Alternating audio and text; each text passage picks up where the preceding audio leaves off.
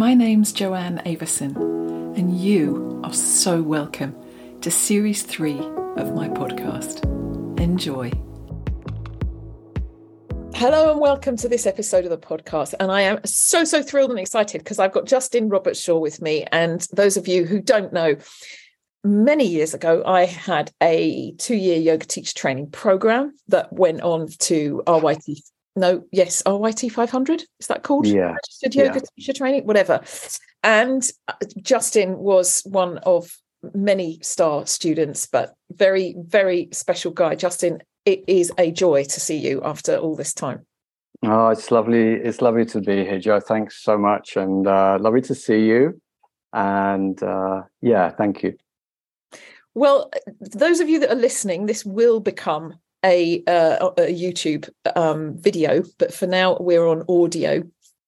And what I wanted to say was I've been following you, or as well, you know, I've been following you, and you're now in Indonesia. Yeah. Up to your ears in permaculture, which is absolutely fascinating. And I know we share so many ideas and thoughts, and I've just watched you just blossom and grow, and oh my God, it's just been amazing. And you quoted something to me earlier that I'm going to call this podcast. Will you tell the story of what the guy said to you? Yeah, the guy this morning, and I'd love to give him some more credit, but I don't know his name actually. I said, I see him a fair amount normally in the morning, and I said, "Oh, hey, how are you this morning?" And he went, "All good. I don't have space for bad." And like we were saying just before we started recording this, it was just like that's one I'm going to remember. That one. It's beautiful, and he didn't say it in a way that was like anything other than just very natural. It's because it's his ethos, right? It sounds like a blessing. It's like a prayer. Yeah. So, and I was like, God, I've got to remember that. That's so good. I've got to put that in the box somewhere and pull that out as much as I can. Well, I'm going to put it next to your name, and we'll credit the man with love and blessings in his direction. Let's put him in the light. Yeah. And you, light radiant Justin, tell me what you're doing. What is permaculture? Let's start there. So for me, one of the simplest ways to describe permaculture, it means permanent agriculture. But effectively, in layman's terms, it means how we flow with nature rather than against it.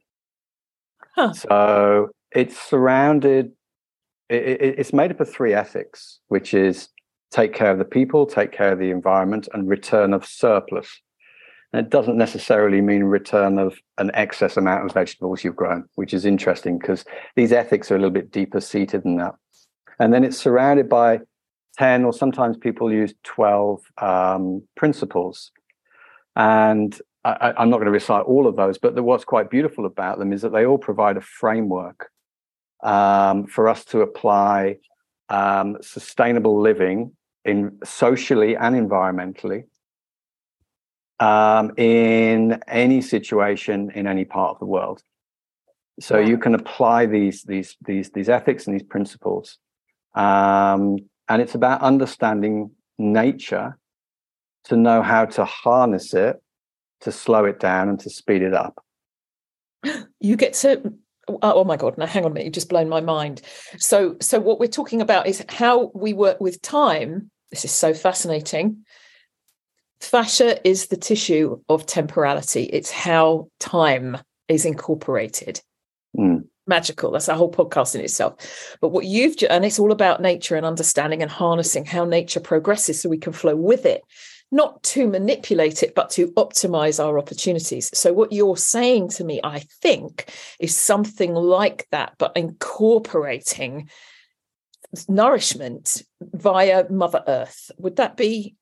Yes. And of course, nature's irrefutable. So the first principle of permaculture is observe before you interact. So in other words, it's a prayer book that we can all just follow. I mean, seriously. I mean, the interesting thing is about these permaculture principles and ethics is that you can apply them to a company. You can apply them to social living. You can apply them to how we are with the environment. Because observe and interact, of course, is exactly what we do if we're dealing with something like Ayurveda. Before you introduce any change, you need to understand the characteristics of what you're dealing with. Otherwise, it doesn't lend itself to sustainability. It lends itself to chance. So I love this because that's one of the principles I remember we discussed, with Alex all the time in the class. Any observations? Can you hear him saying it? Any I can actually. Can you hear that? Yeah. We love you, Alex. So what? Oh my God, you blow me away. So tell me. I don't want to sidetrack you because I know you were going down that route. But so the 12 principles are 12 being the archetypal number of completion. Just throw that in. I love that there's 12. And would you say they remind you of yoga principles? Is there a correlate in most of them with the yoga that we do and that we still study in our own ways? Because I know it's evolved for both of us. But what the yamas or something? Yeah, it's a bit like the yamas and niyamas. When you look at the ethics of the permaculture, then effectively, what are we doing and why?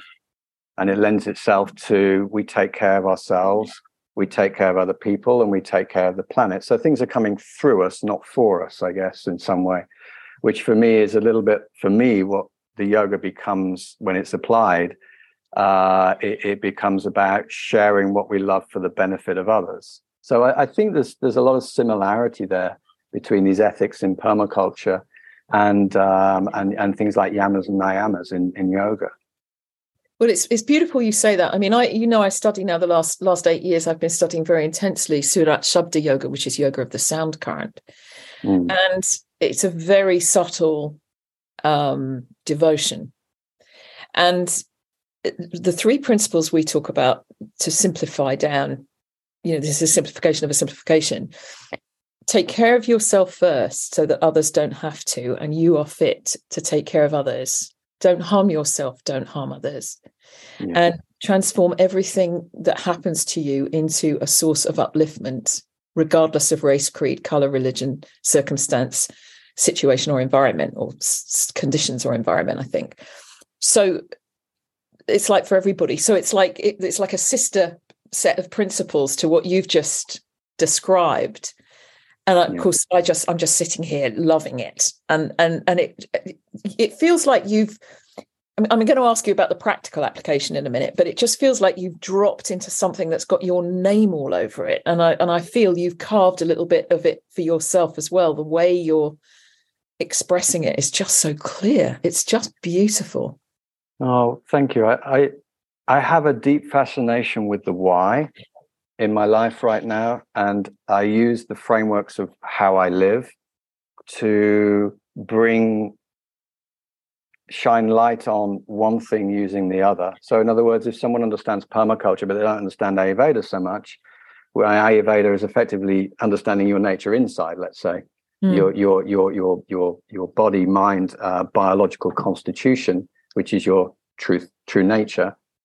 But the beautiful thing and my why with these is so people understand their why, understand themselves, so they can live in a way that has more truth in relation to who they are and how they are. And the reason that I'm so fascinated with Ayurveda and permaculture is because they're both pointing to the same thing, but they're using different frameworks of knowledge effectively. So it's like, for me, it's what's really interesting is how can this knowledge become alive in someone else's life? Simply, realistically, and practically, without them. So how can they find themselves within the framework of these vast knowledges, let's say, and how they can actually apply it? So how it can come into someone's life so they can feel and gain the benefits from them. But for me, the real juice of that is that when people understand why, the hook is in.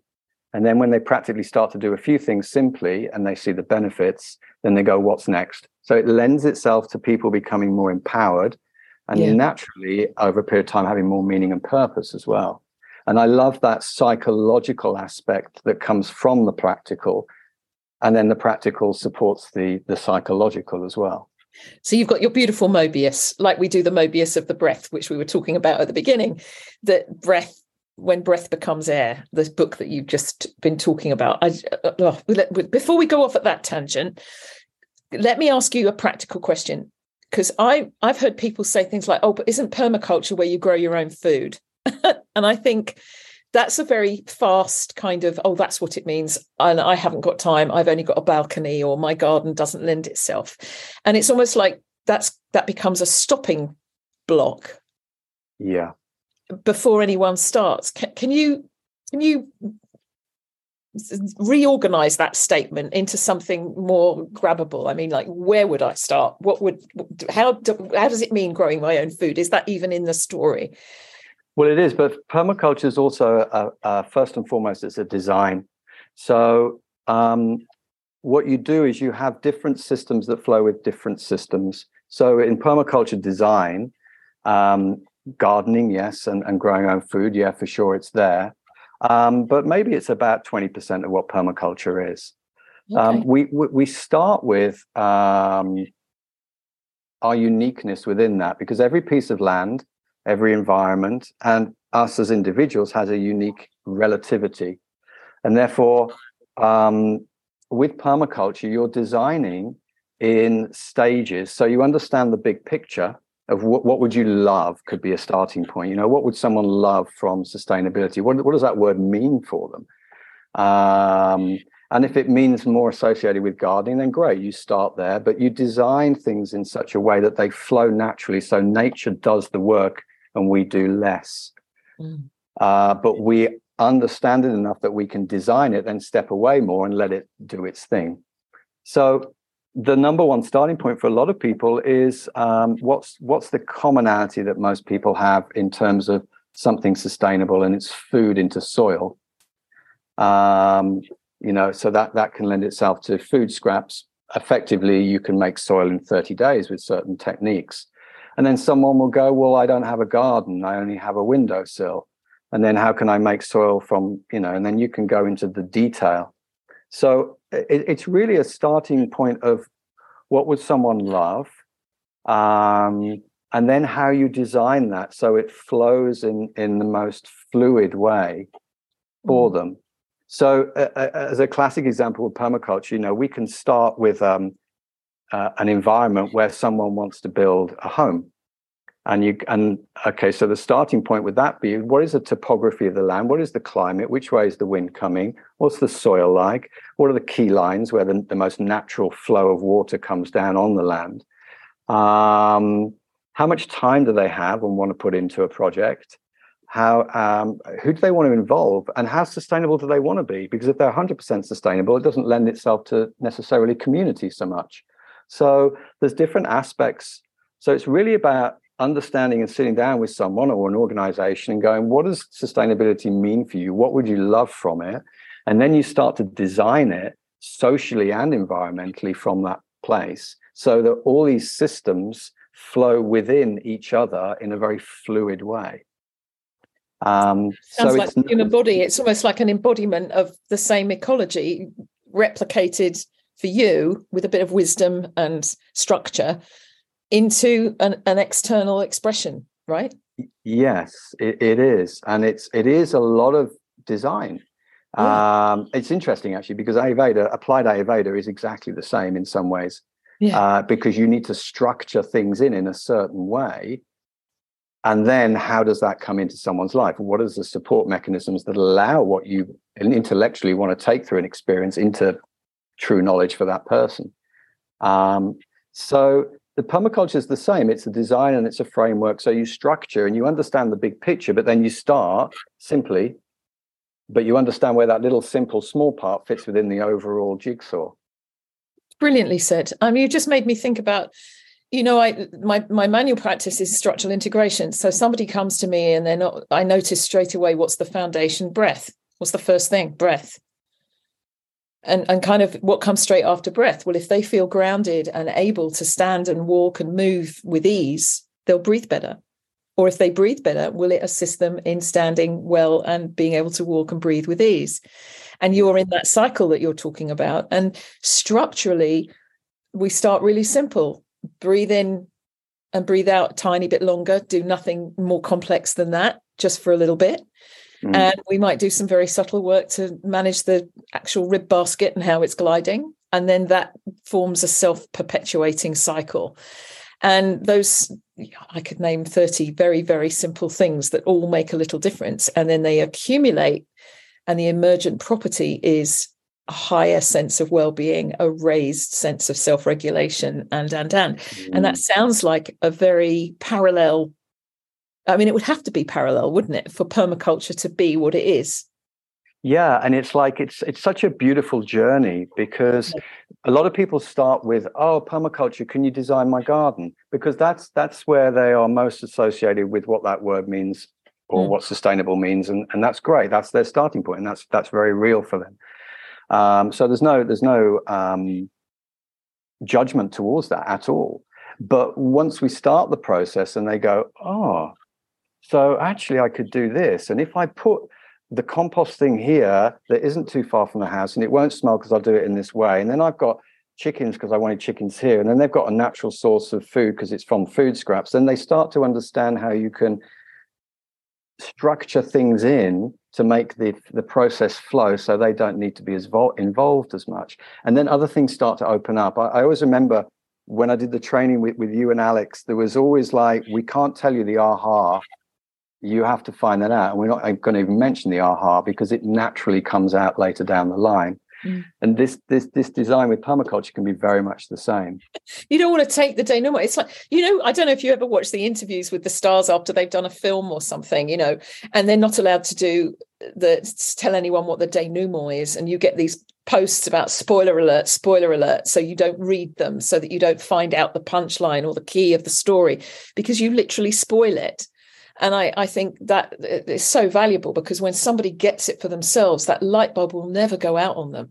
It just won't. Yeah, there's a beautiful thing with permaculture as well. Permaculture socially to help disadvantaged people, because people naturally, like this, are saying they think permaculture, permanent agriculture, it's farming, it's growing your food, and that's kind of where it's weighted more towards. But when you look at some of the principles and obviously those three ethics, you can have a community garden in a big city where you can allow homeless people to learn a new skill, and they can grow their own food, and there could be some kind of shelter. But the underlying thing there is that it could give them meaning and purpose. So can permaculture bring in meaning and purpose in someone's life? That's a big thing to say, but yes, it can. And that's the social implication of using the gross kind of the bigger picture and going, well, how can we take care of the people within taking care of the environment? And I love that aspect, because when it starts to become something where you can give people meaning and purpose, I think that's a really, really deep thing. And learn new skills, find new community, make new friends, have a reason to be alive. That it's like, wow. So there's that aspect of permaculture from a social basis as well, because it is about community. I found in a lot of things that I've done in my life, it's like someone says, what is the quintessential thing that is more important? I say people, because the psychological aspect of having the like-minded people together flowing in the right direction, it's a bit like if I'd never sat in meditation before and I just tried to do it by myself.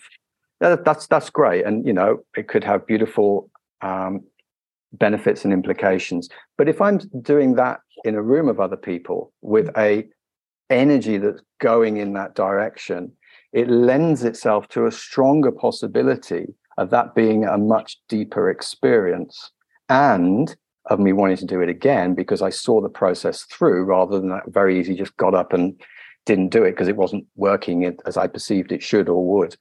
So you can't argue with yourself when you're in a group, can you? You just sort of enter the flow that's already flowing.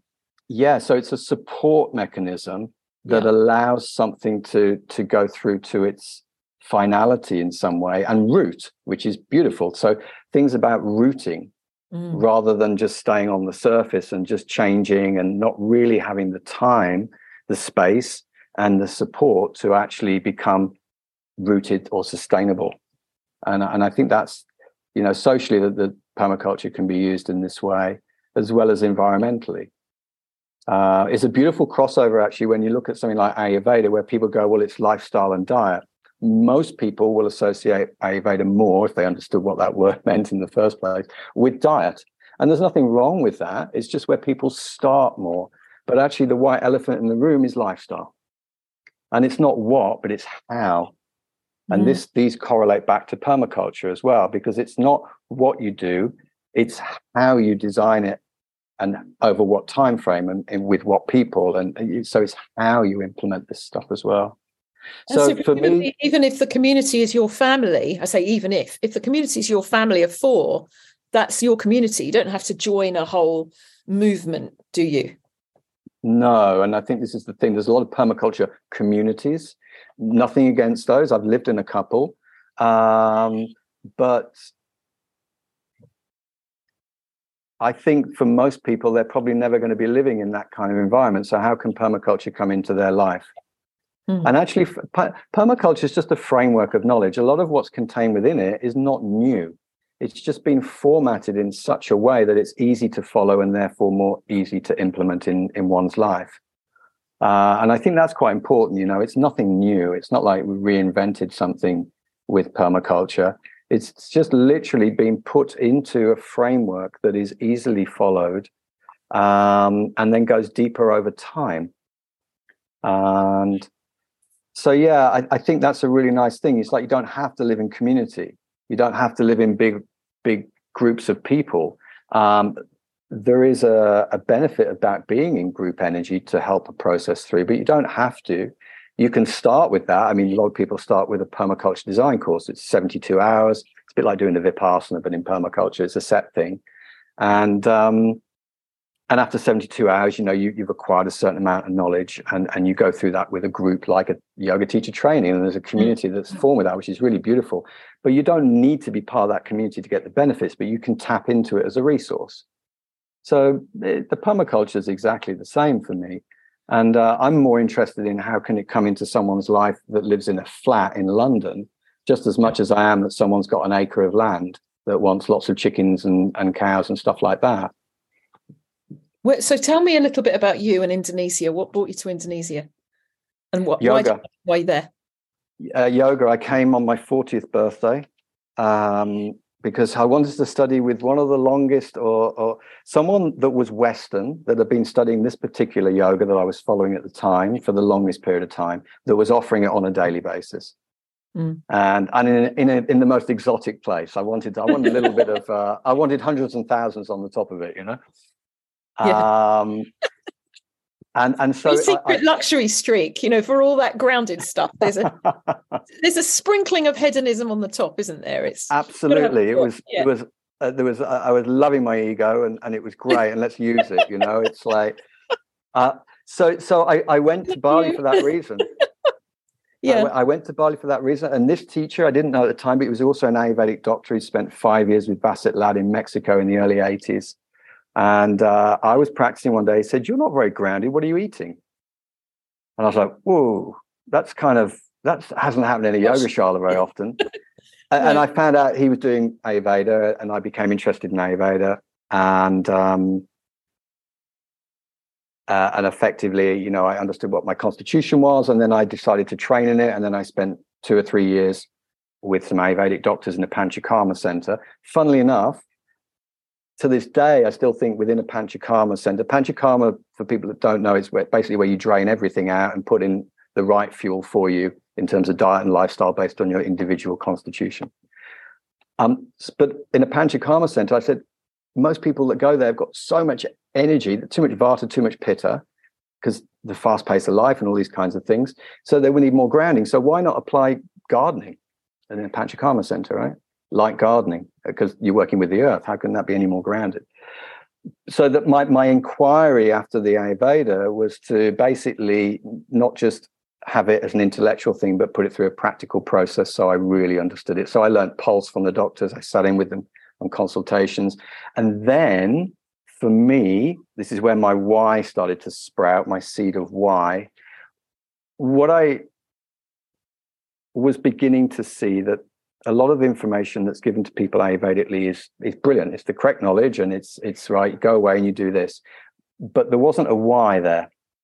It's like, you're this constitution and this is why you are. Can you identify, can you resonate with this mental characteristic that you generally will show more of, and this physical characteristic? Can you identify? Does that feel real for you? Does it feel alive in you? Because if it doesn't, you have to keep going back because no one explained why. It's a bit like if you know how to change the oil on your car, you don't have to take it to the garage as often.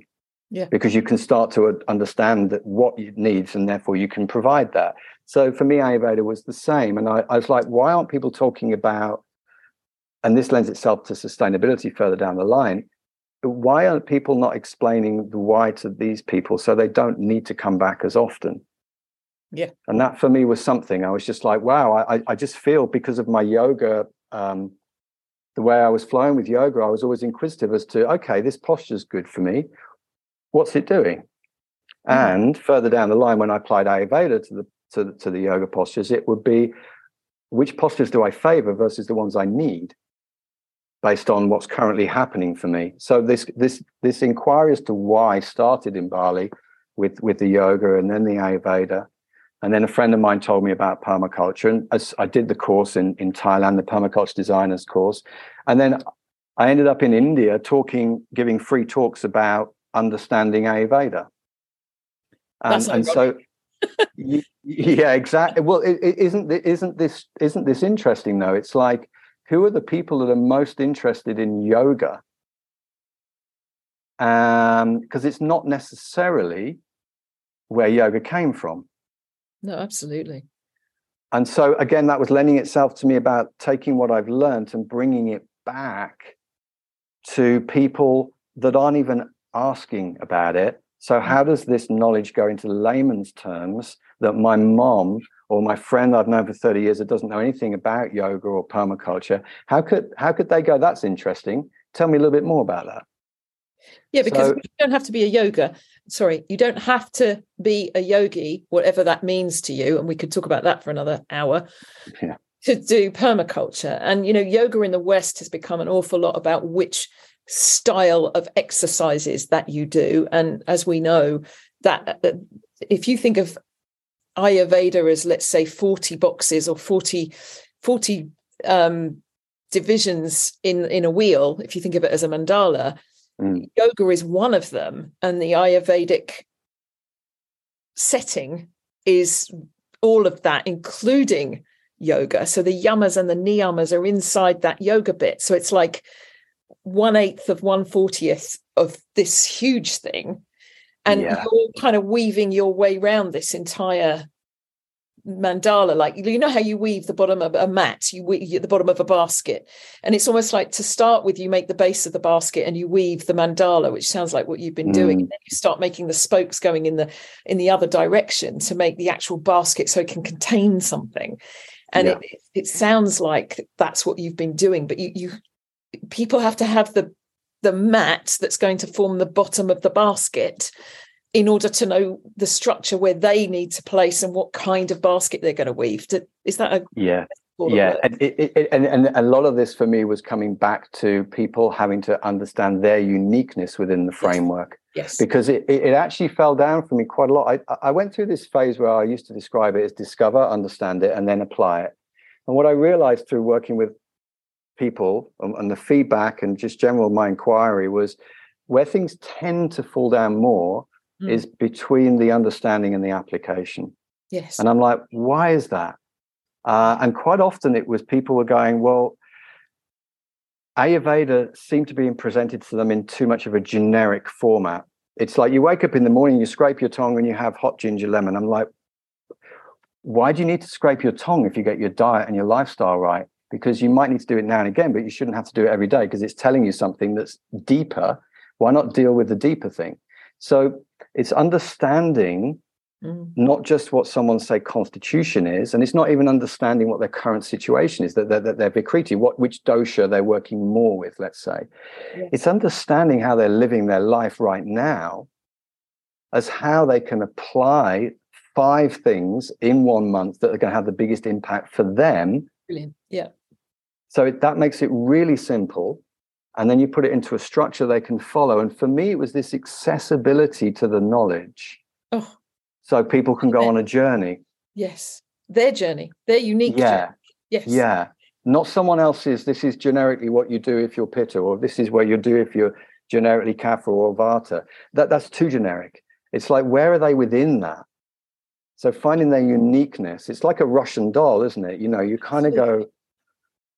So that was my inquiry. And I was like, wow, wouldn't it be wonderful to be able to explain that to people, that they could go, oh, I tried that. And I got some benefit from that. What's next? Because it's that what's next that I'm really interested in. Because if I think of this with a sustainability hat on, I would love that they need me less. So if I can get them hooked in such a way that they're getting a benefit, they will naturally quite often feel more empowered to go on their journey with this, but with the right knowledge, because they're coming from the right foundation of understanding who they are, understanding how to recognize what's going on, and understanding what the opposite characteristic of that from a psychological or physical perspective might be. And then they go on their own, because Ayurveda is self-knowledge for self-healing. So I always love that. It's experiential. It's not an intellectual. And I've done this so often in my life. I've read something, I've understood it, and then I'm like, I don't really feel very authentic with that, because what's my own experience of taking that through a process? Exactly. Otherwise, it's just information. It's actually not knowledge, is it? I think it becomes knowledge when it's incorporated and it's expressed. I mean, how many times do you remember one of the mantras in the teacher training was, do not teach one posture that you haven't practiced? Yes. If you haven't practiced, don't you dare try and teach. I mean, we didn't go around pointing fingers and telling you, don't you dare, but actually we kind of did. Don't even think about teaching something that hasn't come from your practice, because otherwise you need to practice it, you need to share it in the group, you need to be at this stage, you know, when we're all learning, we want a bit of supervise, we want a bit of feedback. But what that does is it takes us through our own aha moment, even if it's a posture or a daily practice, to go through our own aha moment, check it out. Surat Shabda Yoga, all we're told, check it out. Try it, check it out. Yeah. Try it, check it out. Now, don't ask me. I can't say I'm not living your life. You are. You're in your body. Check it out.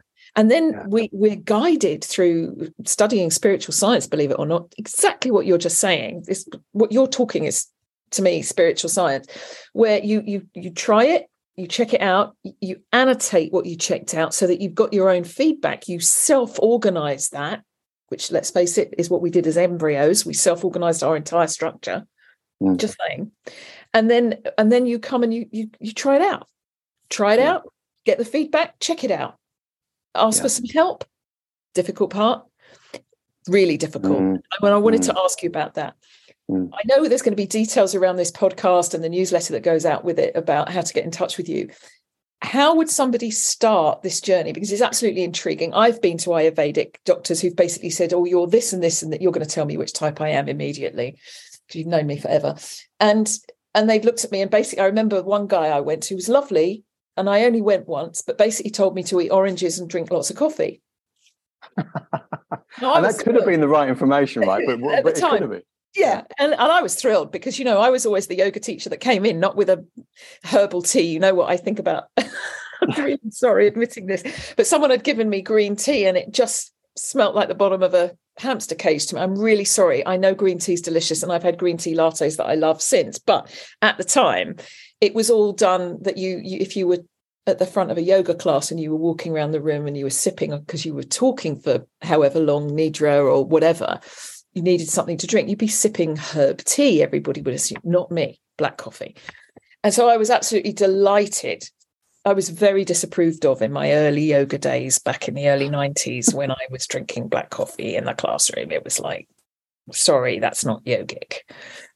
Right. Anyway, so when they gave me a license to drink coffee, I was thrilled to pieces. And I just got worse. I became a complete coffee addict and I don't like oranges. So I dropped the oranges, gave myself license to drink too much coffee, and had nowhere to ground this knowledge and no net to manage it. So if I was to phone you, what would I do? Would I phone you? Would I have a one-to-one? And would you guide me to what would happen if I just got really excited about this, which I am? The way I work, and I've just kind of opened this up a little bit more because I want to go on a journey with someone. I don't want to just do one thing and then go, good luck. I kind of feel that it's beautiful to go on a journey because it's supportive, and quite often I've realized through my own process that the application doesn't happen straight away. Yeah. And it needs people. And there's some beautiful ways that you can do that with Ayurveda. But for me, it starts with someone understanding their constitution, their mental and physical constitution, their prakriti, which is their biological constitution, but not just me telling them. What I actually do is I go through a process with people and I meet them where they're at. You know, what would they love to get from Ayurveda? And then that can start in many different ways, but it actually changes by the end quite often. Yeah. And it's allowing me, because people go, how do you define someone's constitution? I go, well, no one thing is definitive, but lots of clues give a clear picture. So through the process of asking certain questions, and sometimes you don't have to ask much, people just talk, but that gives you so much information without any judgment predefined before the conversation starts. You go through basically illnesses people have had. You go through how they love to spend their time. You go through what kind of hobbies they have. And all of these things give indications towards more of a vata, a pitta, or a kapha energy, a dosha. And then at the end, you've got a cluster of all this information and you go, it's weighted more towards this. But I relay why back to them because it's the why. And then I was like, can you see this in this? You know, it's like, and then which one comes first? How often and why? And so it's about relaying that why back to them. And they go, yeah, that kind of, I feel that's me actually. And without trying to weight it and push that on them. And then going, brilliant. So we now know this. What's the current situation? Because we deal with the current situation, but based with the knowledge of who we are. Because quite often the dosha, the energy we have more of naturally, will naturally or quite often be the one that goes out of balance first, for the obvious reason that we gravitate towards who we are. So if I'm pitta, I'm going to gravitate towards hot, spicy food. But over a period of time, maybe I've learned that doesn't work for me. So there's an educational pit. This is where you have to meet someone where they're at. And then you go, okay, this is the lifestyle and the diet. Here are 5 things that we both agree on that are realistic and practical based on how you're living your life right now, based on family circumstance, job, how much time they have, and what they like doing. Because I would never force yoga onto someone. And quite often people come to me, they don't do yoga. So I'd never go, right, you need to do yoga or asana. I could say to someone that I wanted to have more grounded energy in their life, more meditation. I'd go, why don't you try walking in nature with some friends once a week for an hour? You know, and bring it in. Or why don't you try art? Or because they might like art, right? And I go, how can art come into their life? But it could be a grounding quality. Yeah. How could you do it in a group? Like you talked about mandala, you know, how can do a mandala class or a workshop? So then I try and bring it in those ways and I meet them with where they're at, because then they're more likely to do those things.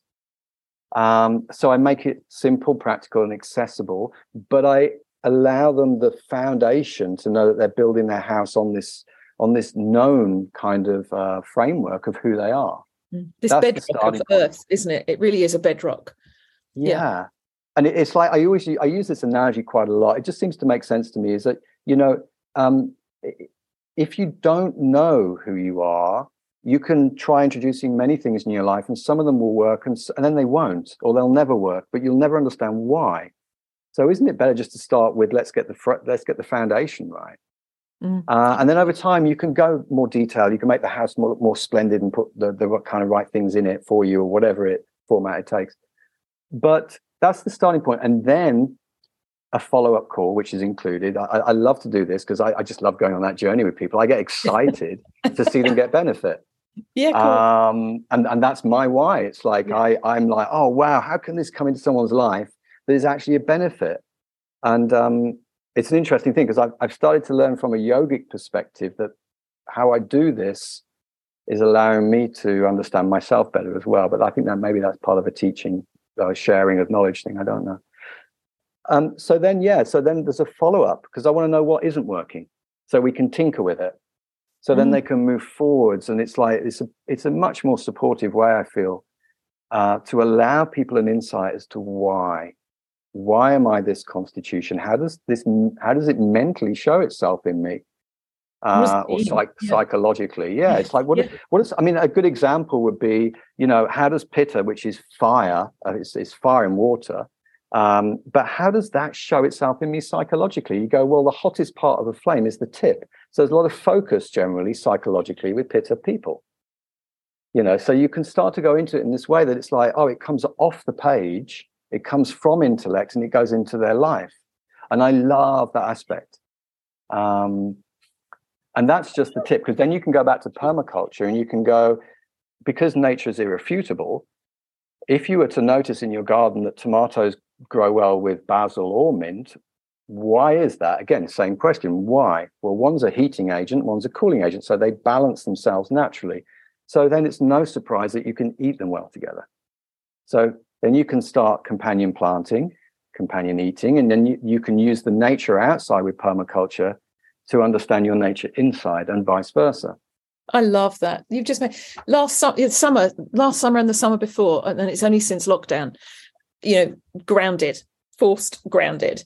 And I actually started planting pots and things. I grew tomatoes, basil, mint, chives, something else that escapes me, parsley, and started discovering that my favorite thing was the tomato with the basil, and mixing them together, not always with mint. Then I'd make a separate salad with lettuce. I grew those as well, and put some mint with the lettuce. But the overall meal had a really fresh, minty lettuce green bowl, and another equally fresh but all golden red fire colors of the tomatoes. I had yellow ones and gold ones and red one, and they were just beautiful.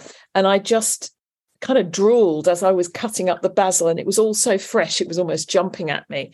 Yeah. Sometimes a few chives would decide which one they went in, or if they didn't belong there. And you've just given me this sense that what I was actually doing wasn't just indulging myself in slowing down. I was actually animating my own little baby. I'm talking one pot of each. Permaculture, wasn't I? Yeah. Yeah, and there's another principle in permaculture called multifunctionality. So no one thing, or one thing serves more than one purpose, let's say. Right. So a good example, how would that show itself in someone's garden? You could have a trellis. A trellis provides shade. You can also grow food up it. And you can companion plant different things like legumes that provide nitrogen in the soil that help other things grow. So then you've got like three things that are happening in one space. That's kind of multifunctionality. But what you just said as well is multifunctionality in Ayurveda, because there's no coincidence. And again, this is an observe and interact kind of thing as well, that Vata energy for everybody is more as we grow older. Vata energy generally is a little bit more like this. It's a little bit controls the nervous system, and it also dries things out, but it's generally there for everybody more as they get older. I find it quite fascinating. You're telling me that I look 63, aren't you? Not at all. Not at all. I'm not 63 yet, but... but what's interesting is traditionally it'd be more older people that generally like to grow food or in the garden, right?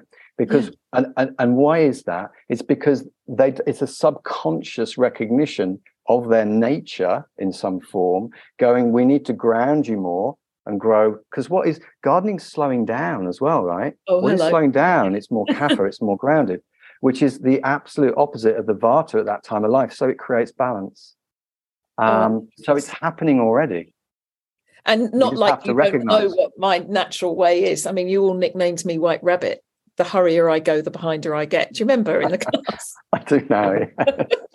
Yeah. Always curiouser and curiouser, but the hurrier I go, what is it the White Rabbit sings? I'm late for a very important date. No time to say hello, goodbye, I'm late. Not that I was late all the time, but I just tried to do too much. And as you know, I've had to slow down considerably. But yes, I hear you. And the other aspect of it that you said that was very interesting to me, and and we're wandering a little, but it's lovely to turn it into, not because it's me, but I am the one interviewing you, but because it grounds it for people. Is one of the things I've been really focused on the last couple of years is being more artistic, creative, bringing out my art as a purpose to spend my time on, not just writing, but illustrating. And what it is for me as well is the preparation of the dishes has to have the right color scheme. I know that sounds nuts, but I am literally not capable of sticking food on the table unless it's designed. I can't. This is archetypal.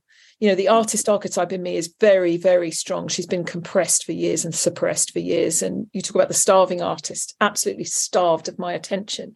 And as she comes out and sticks her nose out, the first place she expressed herself was in these salads that I was making out of my garden. I was photographing them, the smell of them, the sight of them, the flavor, the balance. I was making sure they were all sun warmed, so they hadn't been in the fridge. I just picked and cooked, or didn't cook, they were salads, but picked and made. And the joy, I can't even tell you, it was like a multi-mandala of delicious. Yeah. And what you're doing is kind of archetypally, there's a spiritual aspect to it, obviously, but also, I don't know what the word is. It's kind of symbolically giving me this sense of recognition of why it worked. Yes, it's exactly that. It's the why. It's like those things that are happening, how can I put them into a format where people can understand, oh yeah, that's kind of me, and I can see how that would balance that. Yeah. And I can see that when I am more balanced, naturally creativity comes through more. Yes. Because the whole purpose with the Ayurveda for me has always been, you use lifestyle and diet. They're like stabilizers on a bicycle, and the actual bicycle is us, it's our self, right? And use the diet and the lifestyle, but after a while, when you get it right, you don't need them, and self is just flowing. And for me, this is like that analogy where we see the reflection in the lake, the still water or whatever. When the lifestyle and the diet is right, and for me, yoga comes within lifestyle more. When those things are right, then I can naturally start to see my truth. This is how I interpret it. I can naturally start to see my truth. And from that, I can see more meaning and purpose. And then I use the yoga as a tool to help take me further down that path. And I use the diet and the lifestyle to just steady the ship and calm the water so I can see what it is I'm dealing with. And the permaculture is the same. There's another principle in permaculture, right, which is called value the margins. So if you look at a hedgerow in England, and quite often people go, it's a hedgerow, it's just dividing that between that. And I go, okay, observe and interact. What else do you see? It's actually where most of the change is happening. It's where all the juice is. There's so much wildlife in a hedge. There's so much interactivity between lots of different things going on. Value the margins I can apply psychologically into Ayurveda and go, when you understand friction, it can become a beautiful thing to start something new. But if I don't understand what friction is, I'm going to see it as a perceived negative. But actually, when you look at it from a spiritual point of view and you shine light on everything, then everything. So for me, there's all these crossovers. So whether someone's looking at it more from a permaculture angle, I can bring in Ayurveda and sprinkle it out a little bit, and vice versa. And this is what I like. It's like you're using the inside and the outside nature just to help shape someone's overall situation. I just love it. And as we finish up, I just could talk to you for hours, of course, and we will. What I'm hearing is this beautiful expression of how the Ida, the Pingala, when they're balanced, when you use the bicycle analogy, which is stunning, in the principles that we're working, when Ida and Pingala are balanced, Sushumna arises spontaneously. And I think that's what you're kind of saying, that you don't need the stabilizers anymore, because you can simply cycle balanced in your beingness, but it takes several elements. And whether those elements are it's on every scale, isn't it? It's on the three types of Ayurveda. It's in the three aspects of what you've just described. It's the key to all of it. And it just fascinates me, because it brings us to geometry, which is another whole subject. Oh, the sacred geometry, And the sacred geometry, the geometry of consciousness and the geometry of what you're describing. So let's just park that, because this is something we'll talk about another time. And I just want to thank you so much and make sure I have all your details so that everybody can get in touch with you if they want to. And thank you so much. And then if they don't want to get in touch with you, they've got to follow you. That's an absolute obvious. Just and thank you. Thank you, Jo. It's lovely to speak with you. Thank you so much, and lovely to see you.